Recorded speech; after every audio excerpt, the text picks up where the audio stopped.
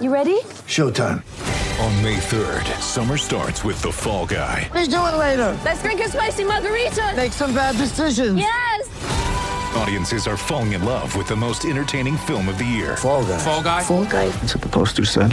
See Ryan Gosling and Emily Blunt in the movie critics say exists to make you happy. Trying to make it out? Nope. Because I don't either. It's not what I'm into right now. What are you into? Talking. Yeah. The Fall Guy. Only in theaters May 3rd. Rated PG-13.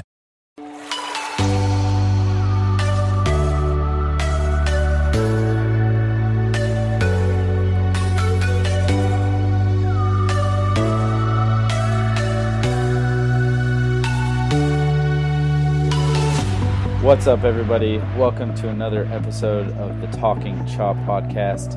As always, I am Carlos Collazo here with episode 14 of the podcast. Brad is not here today. He is out traveling in California, getting things done on his end. But we have some very exciting guests today, much more knowledgeable than Brad in the realm of sports, baseball, and pretty much anything else you can think of. We've got Eric Cole. How are you doing? Hey, buddy. How are you? Good. And we also have Ivan the Great. Ivan, what's going on? Not much. I'm excited. Let's do it. I'm very excited for this podcast. We've got a lot of interesting stuff to talk about today. But the biggest news, obviously, since the last time that we reached your ears was that Fredi Gonzalez was fired as the manager of the team. In his place, in the interim, Brian Snitker is the current manager after managing AAA.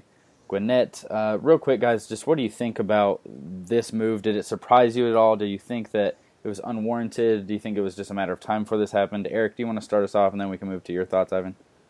Yeah, I mean, I think it was warranted maybe before, like in the off season, instead of extending the guy. I'm not sure if I really understand what value there is in letting the guy play out, 35, 40 games and then letting him go. Mm-hmm. But the fan base there was no hope of ever recovering that. I mean, he would have had to go on a 40-game winning streak for any fan to really think much of him. And I mean, you saw that in our comments, you saw it on Twitter, you just saw it everywhere. Anytime anything happened, it was Fredi's fault. And when it gets that toxic of an atmosphere in terms of the fan base, maybe the front office just feels like they have to make a change. I don't know if there was any dynamics between the front office and Fredi that had changed to where they were ultimately kind of forced to let him go. But overall, I don't think that much of Fredi. I don't think he's the biggest reason that they've been struggling. But at the same time, if this means that there's someone who does a better job and ultimately gains some advantage there, with the actual person in charge, mm-hmm. then I'm in favor of it. But I don't think he was the biggest problem. All right, Ivan.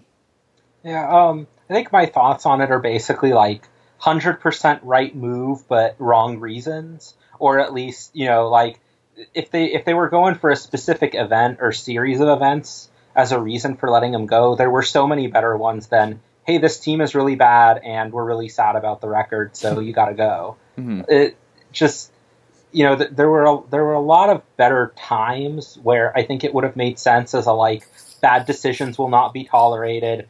Failure will not be tolerated. The end of 2014 seems to just kind of make sense. But because if you're changing the direction of a franchise around at that point, I don't really know why you preserve a manager in the first place. Mm-hmm. So this just seemed like really strange timing. But I'm also not going to complain because he seemed sort of immortal in that position. So I'll take pretty much any point where he's let go so somebody else can replace him, because if that opportunity wasn't seized now, who knows how long he might have stuck around.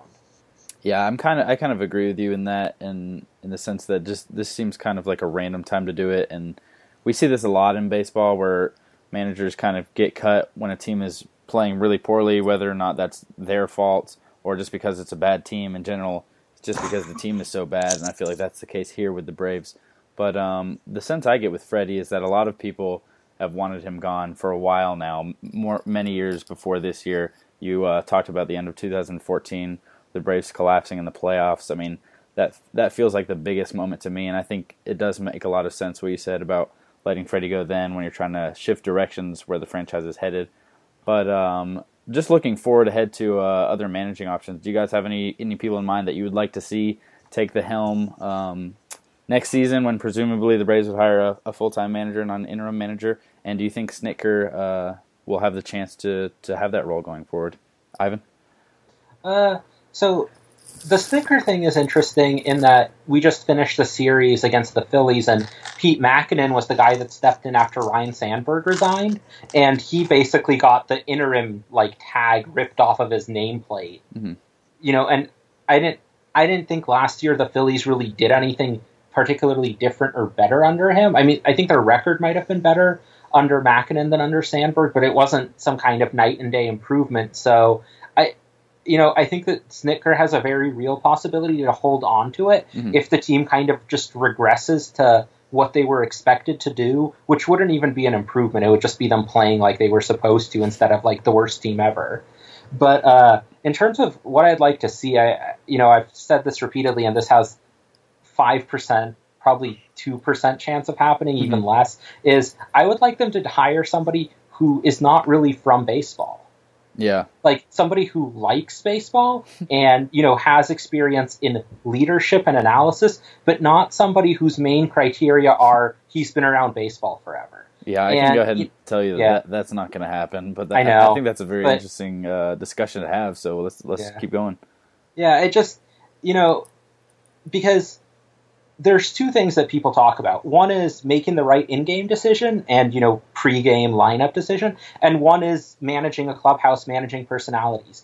Neither of those are very specific to baseball. Mm-hmm. There's tons of people who do all sorts of corporate leadership stuff. And I'm about as skeptical as a person as you'll find about the value of teaching those sorts of things and getting an MBA or anything of that sort.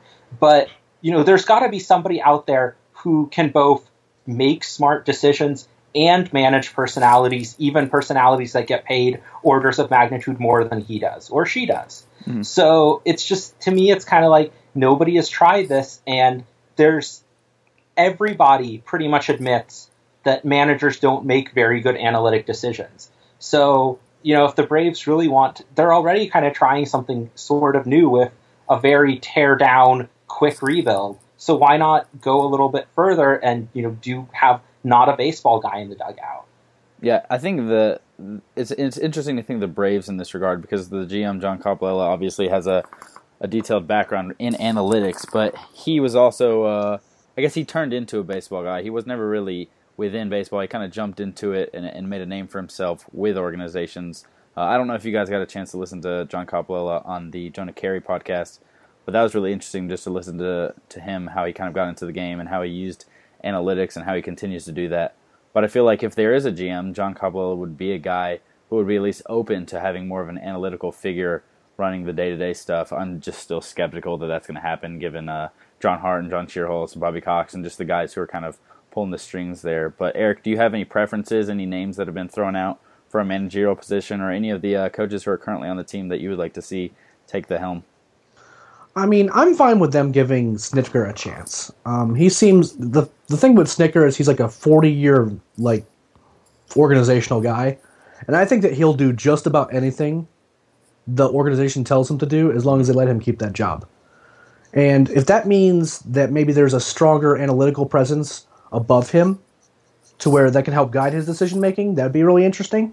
Because I'm kind of with Ivan. I think it would be really interesting to see kind of a real analytical approach to managing that doesn't necessarily get tied to, a guy who's been in baseball forever.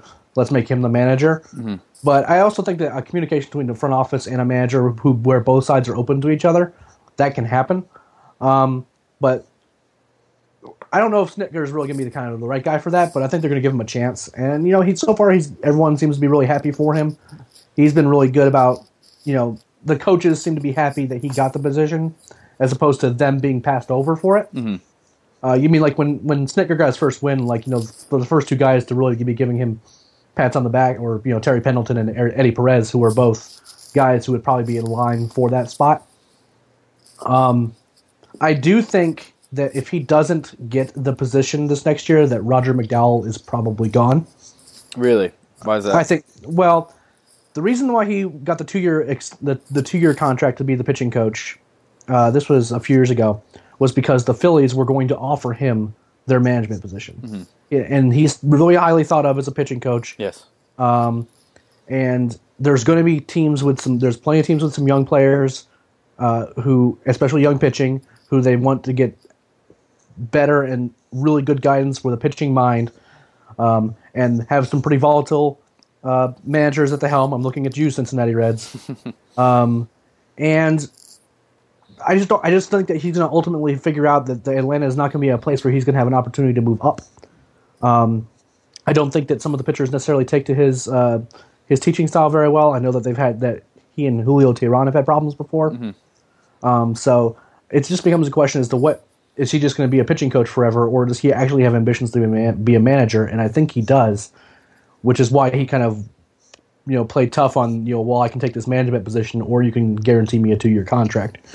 Yeah, I think that'll be interesting. That's something that we don't really talk about too much with the manager talk, is just how the other coaching staff, how that shakes up. Obviously, we had Carlos Tosca let go when Freddie Gonzalez was fired as well. Not talked about as much, but would maybe a more analytical position in a bench coach, would that be something you guys would be in favor of as well? Because I think the most realistic way to get more analytics into the dugout and into kind of a game-to-game decision-making role is with that bench coach and having more of a traditional manager in charge, but leaning on a bench coach as like an analytical guy. Do you think that would be something that teams would use going forward? And do you think the Braves would benefit by something like that, or would you rather have the manager be your analytical dude? Ivan, I guess you can take that. Well, I think, I'd be okay with that in theory, but it's like, as we've heard, apparently they have an analytics guy in the dugout, or did, when Freddie Gonzalez was still there. And all the reports that we kind of heard from that were, this guy, whoever he is, tells Freddie whatever he thinks, but it's still up to Freddie to incorporate it when making the decision. And to me, that's almost like saying, it's like Clippy from Microsoft Office jumping in and going, hey, your run expectancy would increase by 0.02 if you didn't bunt here. And yet, if he's not listening to that, totally pointless.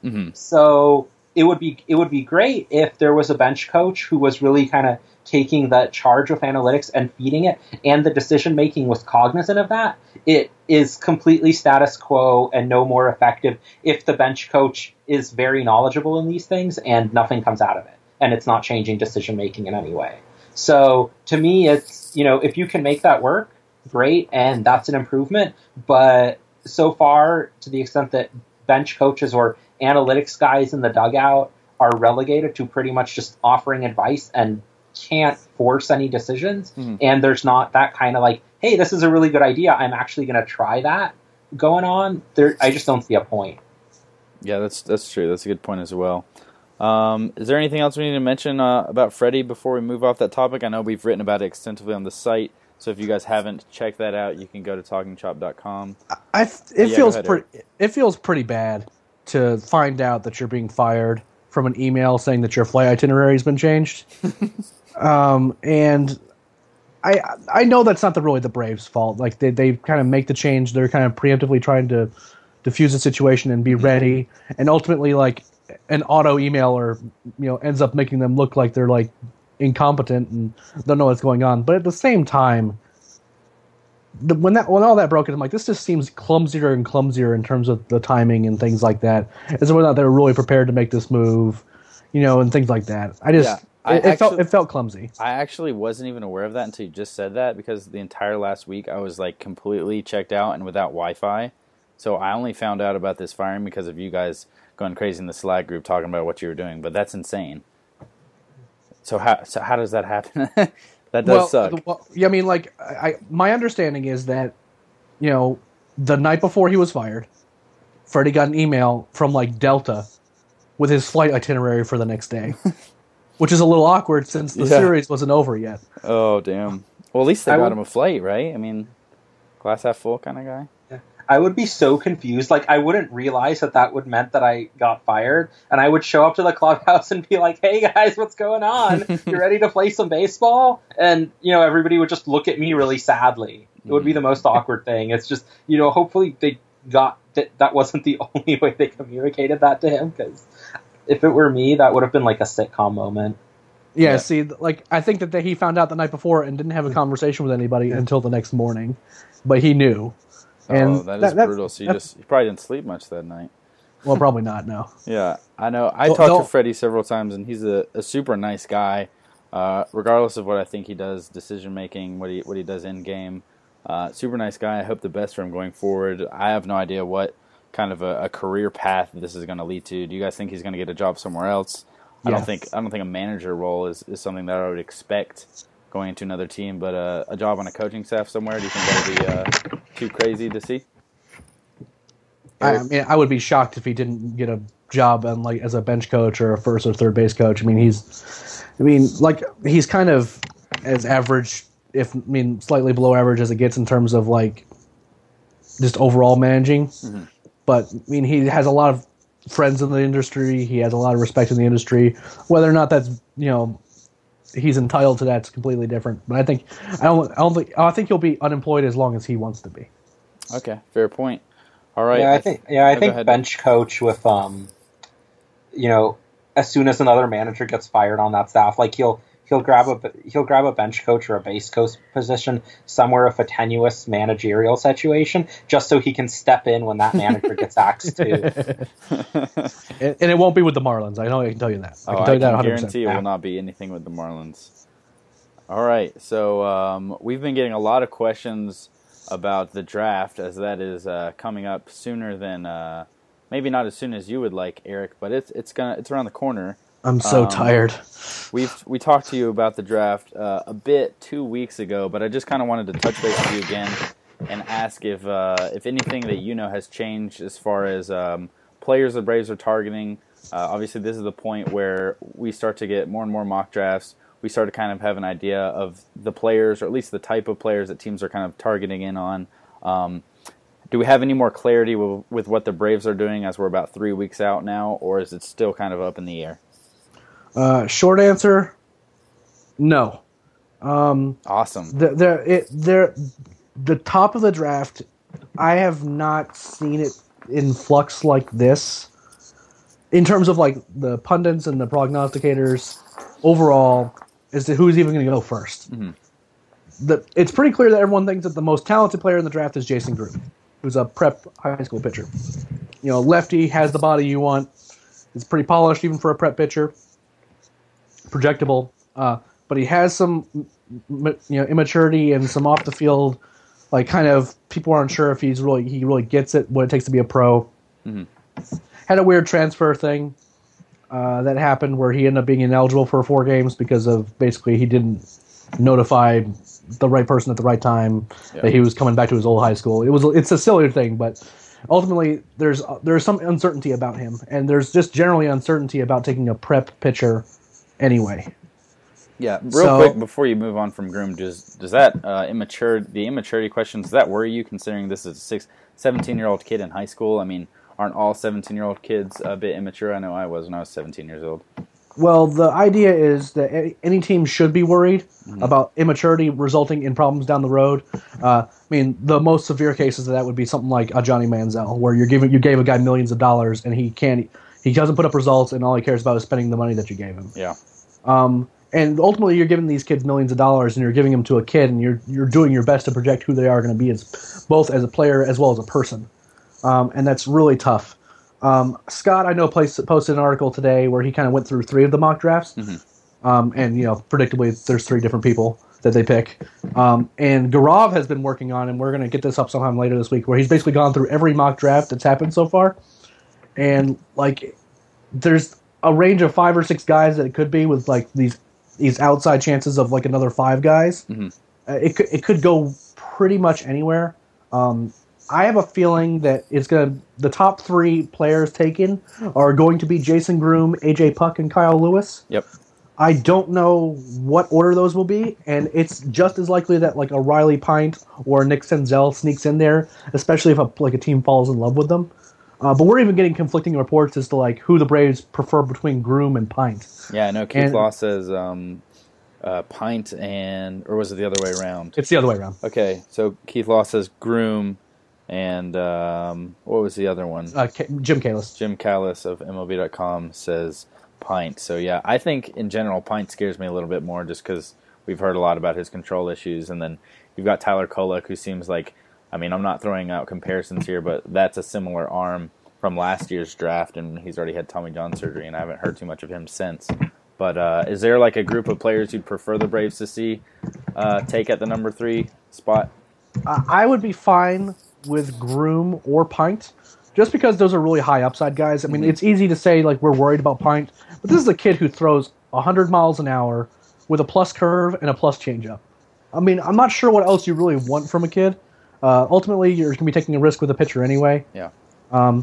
Groom is really polished. His stuff might not be as high end might not have as high a ceiling as Pint's, but it's not that far below it. And and all he does is just basically dominate every level, and he's a lefty.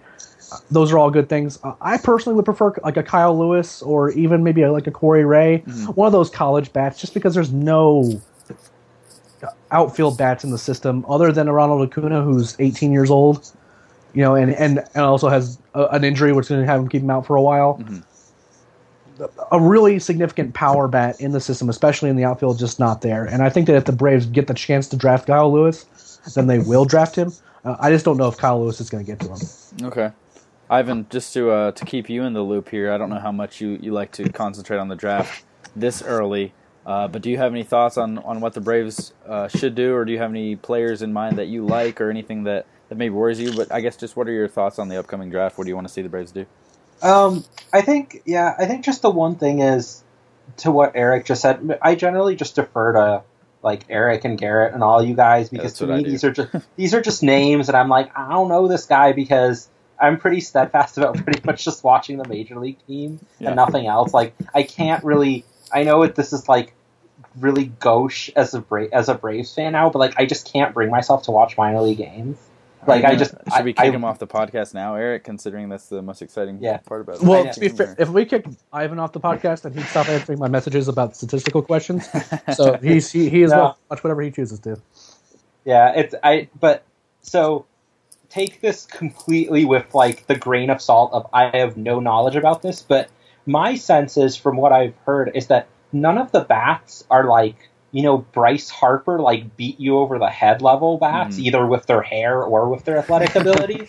So to me, it just seems like, if there's a talent differential overall and a value differential in that some of the arms are much better than some of the bats in terms of how much they could contribute to a team, not necessarily the 2018 Braves, I would prefer that they go there instead of getting someone to help them a few years down the line, just because, a lot of times with a lot of these draft picks, you're talking like a good scenario is like a 2-win league average player. Yeah. So, how great is it to spend your top 3 pick on somebody that ends up that way? Now, on average, that might be pretty good because those guys don't really grow on trees, as the 2014, 2015, 2016 Braves are finding out. But on the other hand, maybe kind of a waste of a pick in that sense. Like, I just wouldn't be that excited if they got this opportunity for a high pick and, if they had just gone with somebody that wasn't trying to fill a hole on a roster,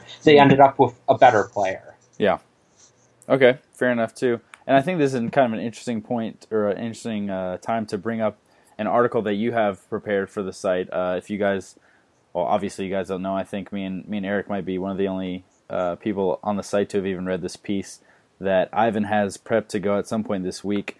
I'm assuming that's going to be out by the time you guys are listening to this podcast. But basically, Ivan, you did a little study on seeing where good pitchers come from.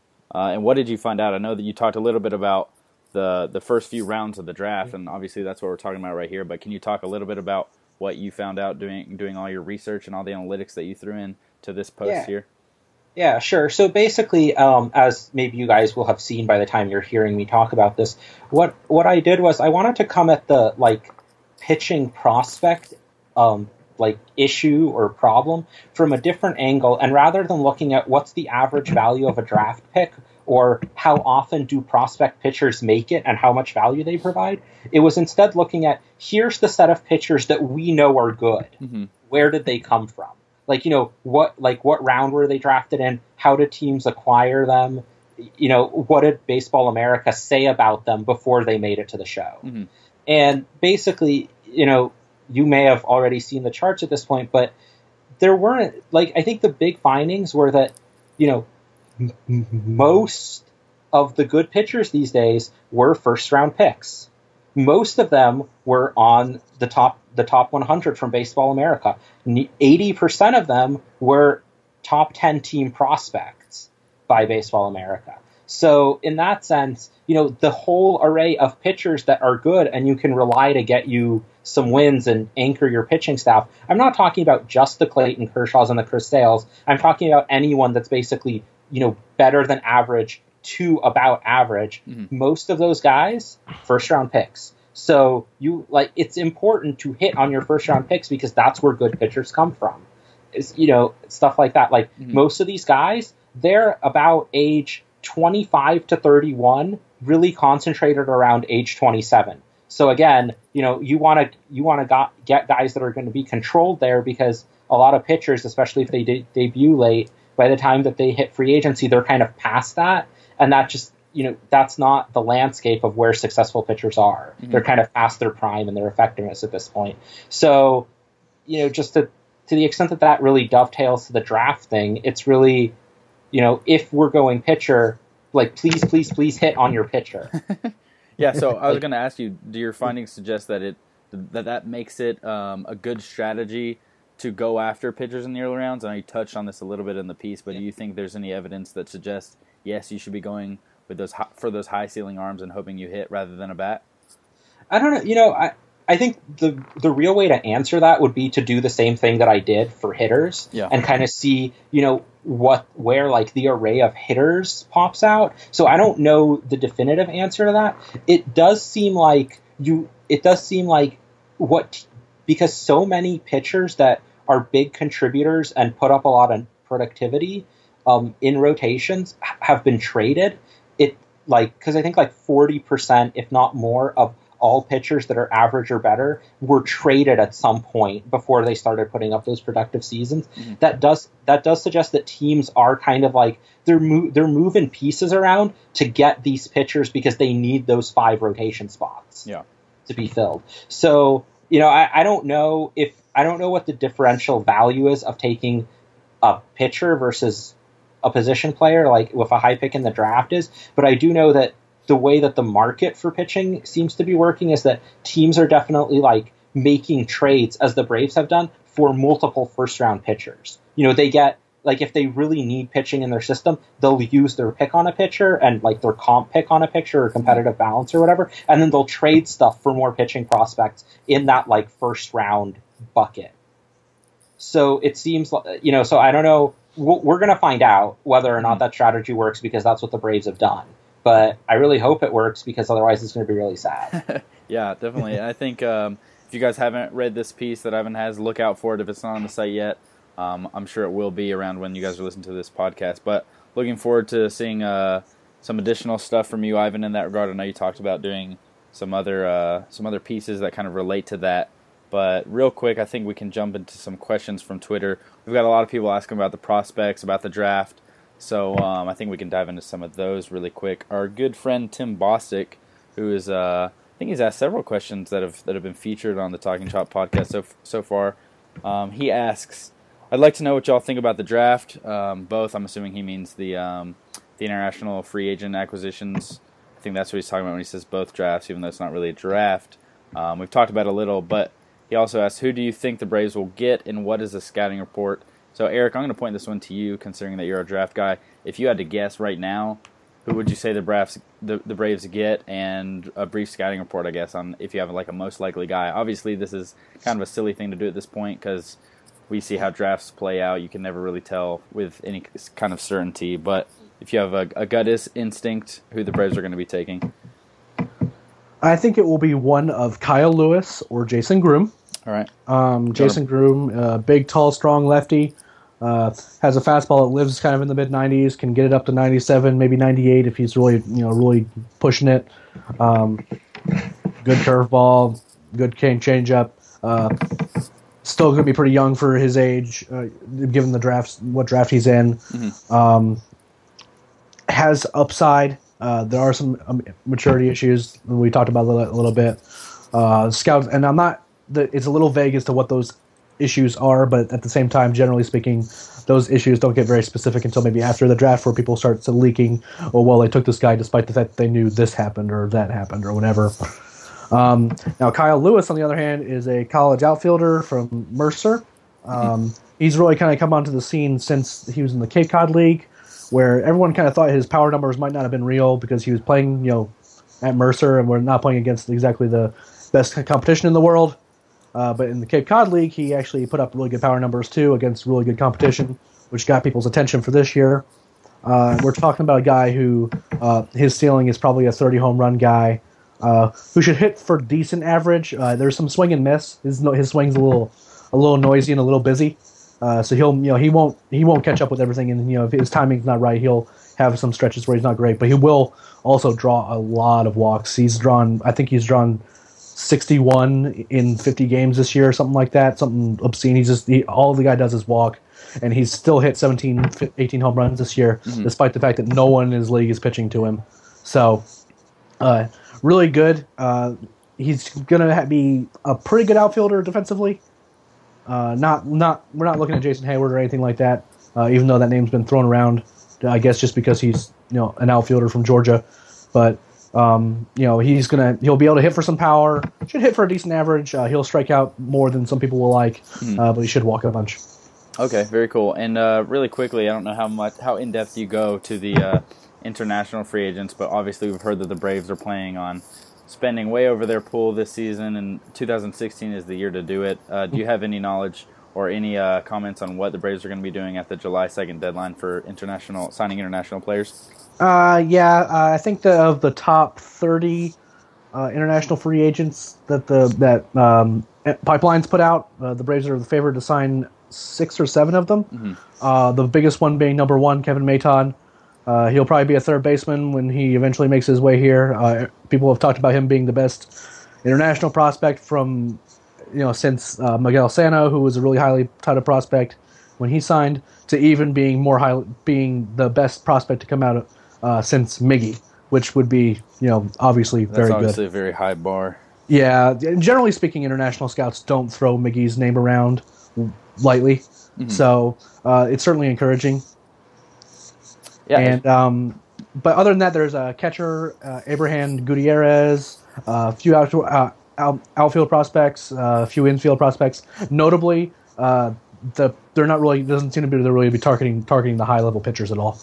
Yeah, it'll be interesting to see if they kind of focus on hitters and position players for the international guys, and then maybe focus on pitching for the draft, because I know just reading Ivan's piece, it seemed like the international pitchers were a little more risky, or at least they didn't have those high ceilings. Is that true, Ivan, of what you found? Yeah, I'm not. So I might be jumping to conclusions. No, I think you're totally right. At least, and I think we see this even in the Brave system to some extent, where they're targeting domestic pitchers, and some of the exciting low level hitting prospects are international players, but the pitching has really been kind of domestic focused.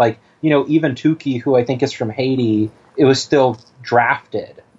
I think he spent most of his life in Florida. So. Yeah, so I think that's right, and I think when I ran some quick statistics on it, international free agent pitcher signings, which is actually weighted by the guys that come over from Korea and Japan, they're not particularly productive as far as starting pitching goes. So, I don't when I glance at, who these top international prospects are, they're all bats, or at least I feel like most of them are bats. And that's kind of in line with the fact that it seems like, teams are looking for toolsy teenagers that, have quick hands, can run fast, and so on. Not so much stuff that translates that well to pitching.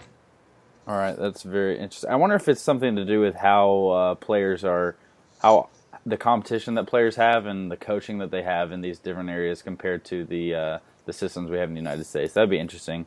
Obviously, I don't have the capabilities to figure out this stuff like smarter people like you, Ivan, but it'll be interesting to see what the Braves do in both the the amateur draft, and the international signings.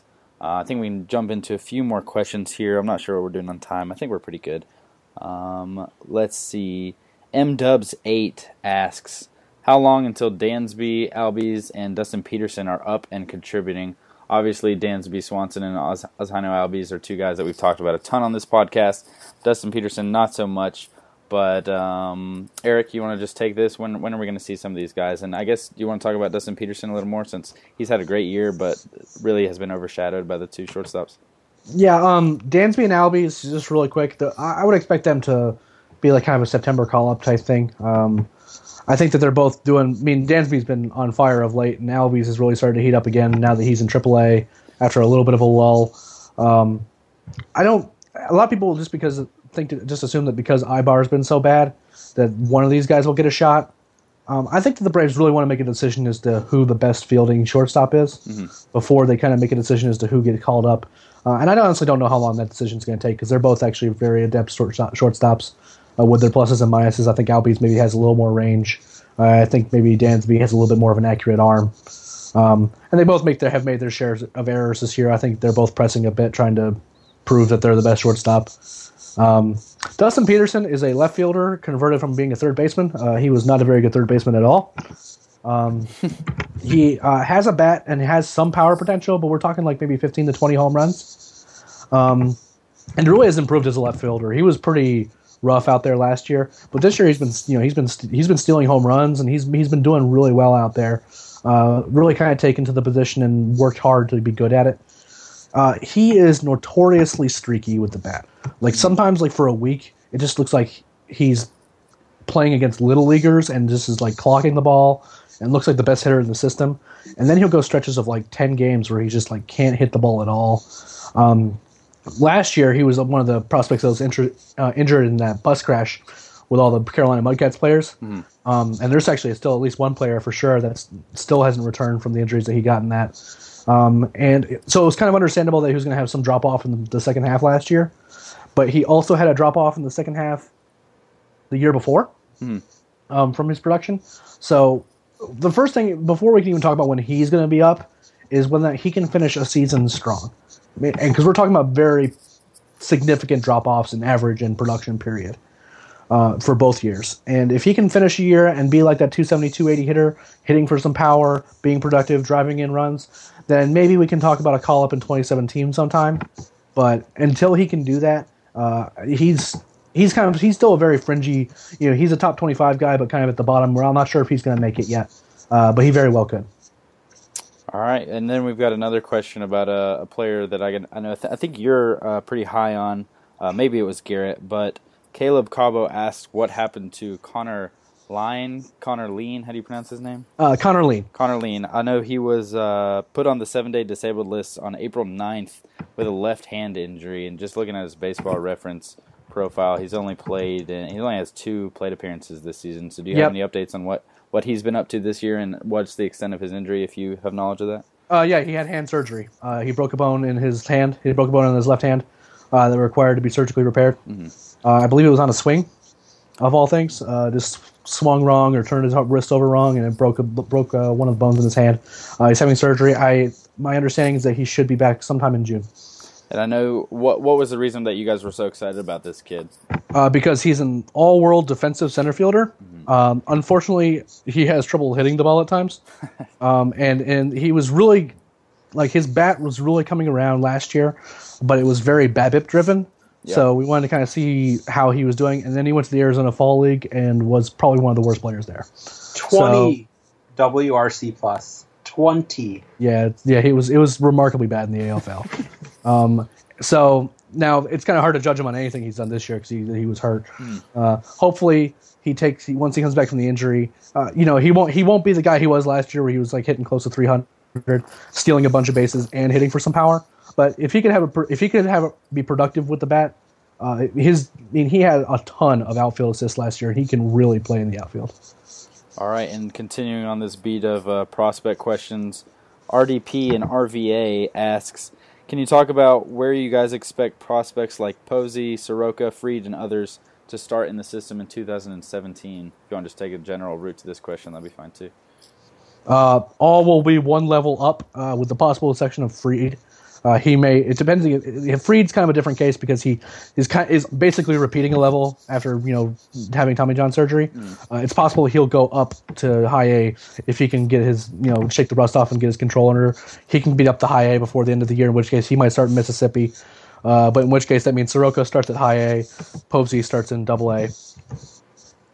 And no, I don't see anyone. There's no college guys that are considered our really high end prospects that would move particularly quickly. I all expect them to be around one level up. All right, I'm just going to throw Colby Allard's name into that group as well because he seems like a similar mold to these guys. Where do you expect him to be next season?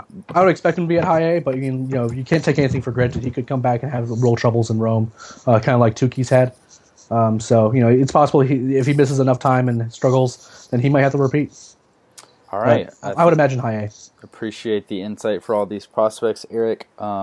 You guys can always ask Eric questions on Twitter as well if you have any specific ones that you want to hit him up with. He's at Leprechaun. We can get the spelling of that later in the podcast. But I think we can move on to the Major League team because there's actually some stuff to talk about with the Major League team. The offense has been better recently. They just won a series against the Phillies this weekend, although they didn't manage to get the sweep this afternoon, dropping 5-0. But over the last 7 days, they've actually hit pretty well. Their team WRC Plus is 102, which is something that you would not expect of this team. They're hitting 254, 322, 434 over the past 7 days. Is this something we can expect moving forward, Ivan, or is this kind of just a lucky little stretch for the team that we should just enjoy while it lasts? Yeah, I don't think that they're going to hit a league average team offensively. Mm-hmm. They might if they stop playing guys like Jeff Francoeur against righties, but I feel like that's not too likely. For May as a whole, excluding pitchers, that it's an 80 WRC plus. So the pitchers are carrying the load offensively. Is that what you're telling me? That and the homer barrage from that happened in Pittsburgh, and then I think was it Friday's game? First game against Philly, yeah. Yeah. So I think that's boosting it a bit, but just kind of looking overall at their stats, I think the thing that really jumps out at me, and some of the other questions that folks asked might touch on this too, but I just don't. There's not that much when I look over the team stats that jumps out as me as oh, that's really bad and not commensurate with the level of talent they're putting out there, so it'll have to get better. Mm-hmm. I think the team record overall might get a little better, but these are some not great offensive performers putting up some not great offensive performances. So yeah, I'm not expecting league average. I don't think that they warrant 1884 Generals or whatever levels of offensive futility, but yeah, I think it's pretty bad, and I would not expect them to finish outside of the top 10 or tops or outside of the bottom 10 or bottom 7 or something offensively for the month. Yeah, it's really interesting if you go to Fangraphs and pull up the Braves' individual players and just put on the last 7 day split. The first 7 players you get for WAR for this team in those 7 days are Chase Darno, Tyler Flowers, Gordon Beckham, Malik Smith, Reed Brignac, Jeff Francoeur, and Bud Norris. And this is for hitters. So that's kind of just how they drew it up. Yeah, just how you drew it up. I mean, Chase Darno has a 5.63 BABIP over the past 7 days. He's not a player that you're going to rely on for offense, and so I think this is kind of a blip on the radar, kind of like what you were saying, Ivan. So enjoy it while it lasts. Enjoy these guys doing something with the bat, but I'm still very skeptical of what this team is able to do offensively. Does that sum it up pretty well? Yeah. Hey, I mean, Nick Markakis hit a homer in May and not in July or whatever. So things are looking up. And Malik Smith hit 2 home runs in a single game. That's like finding a unicorn. Yeah, he still hasn't walked. But...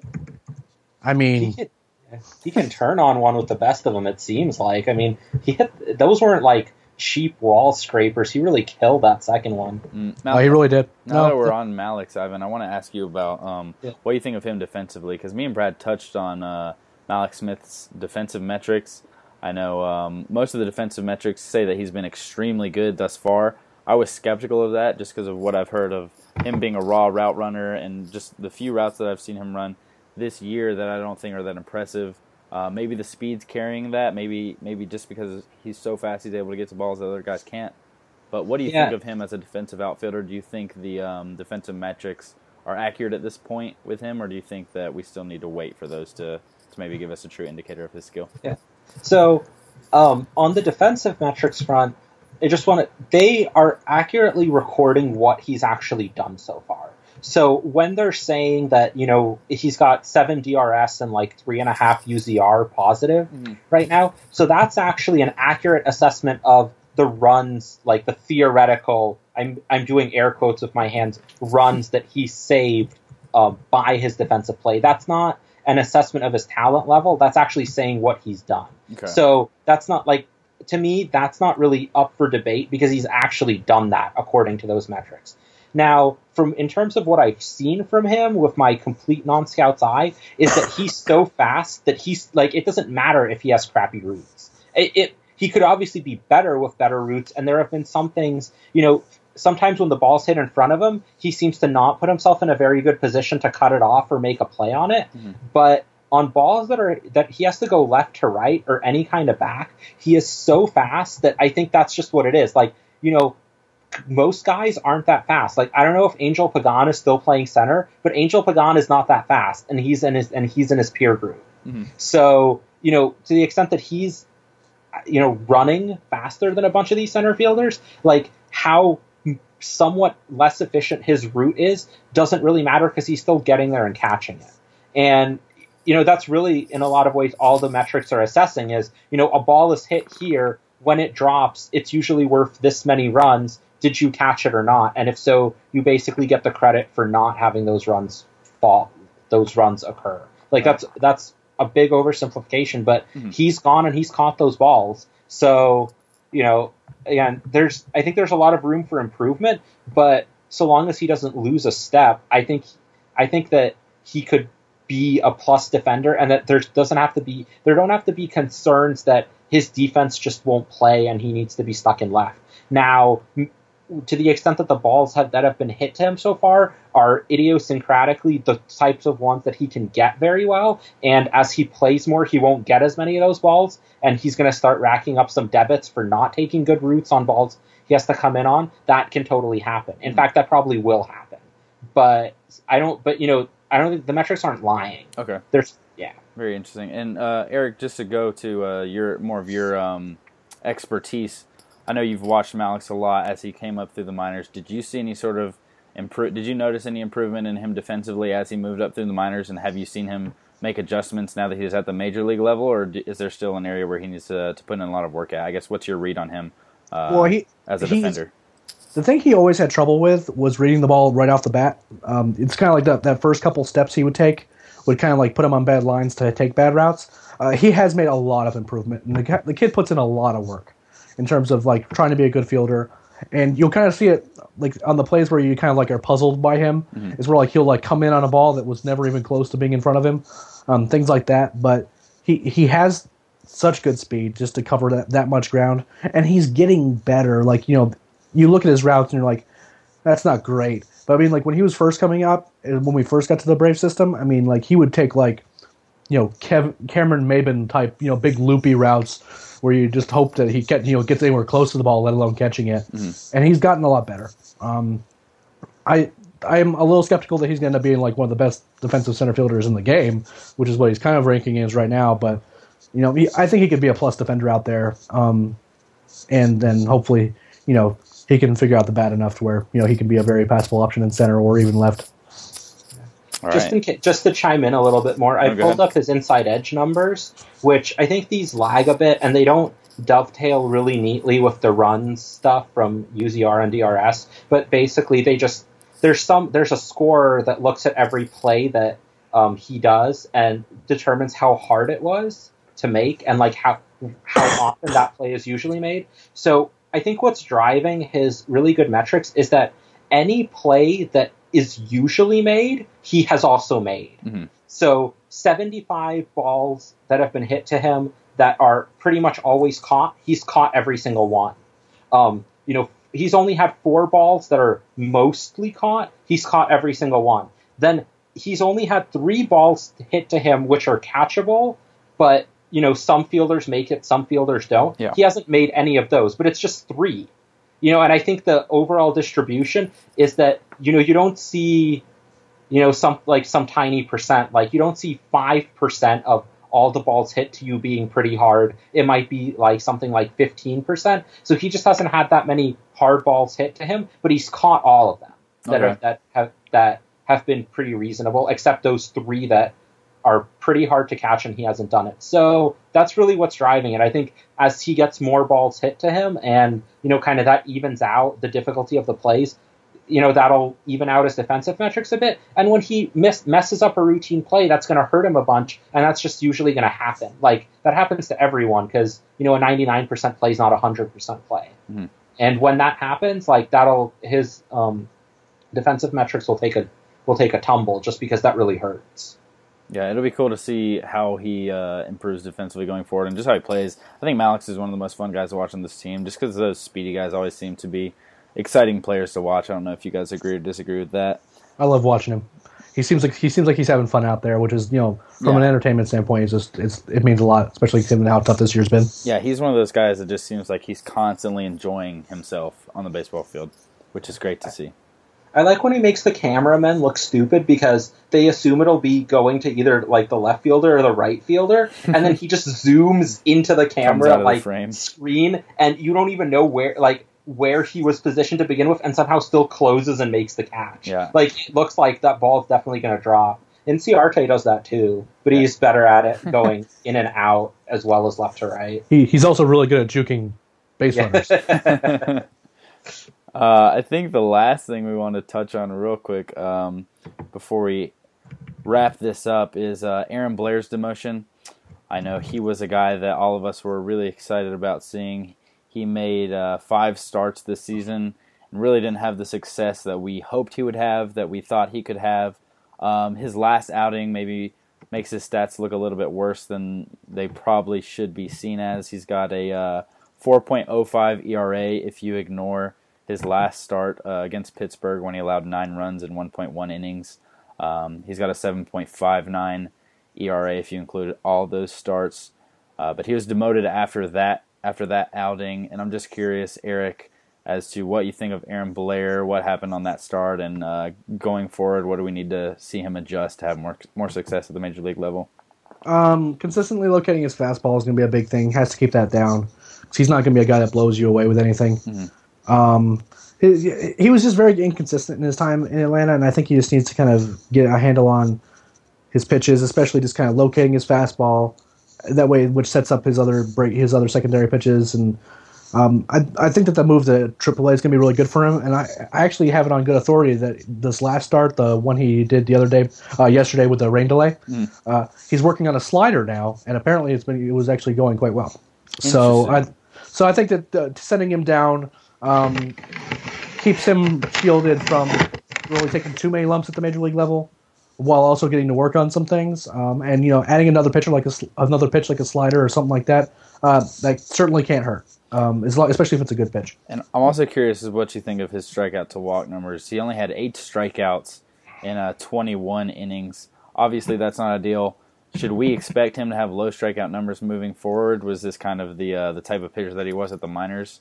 He's kind of like a 6 to 7, maybe around a 7 per 9 innings guy.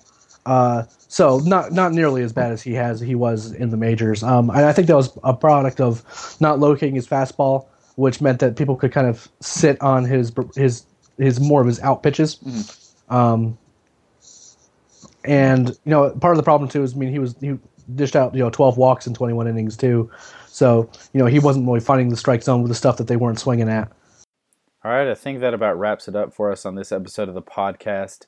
We did go a little bit longer, but something happened with the audio at the end of this. We had one more question from Shaw SP on Twitter. He asked, how many games can we expect to lose this season? We did talk about this on the podcast, but for whatever reason, the audio was not, it did not survive. So I'll go ahead and answer that one briefly for Eric and Ivan, who told me, Eric said he believed the Braves would lose 98 games this season. Ivan said he believed it to be around 102 to 106, somewhere in that range, given the projection systems he's looked at. I think it'll be around 102, 103.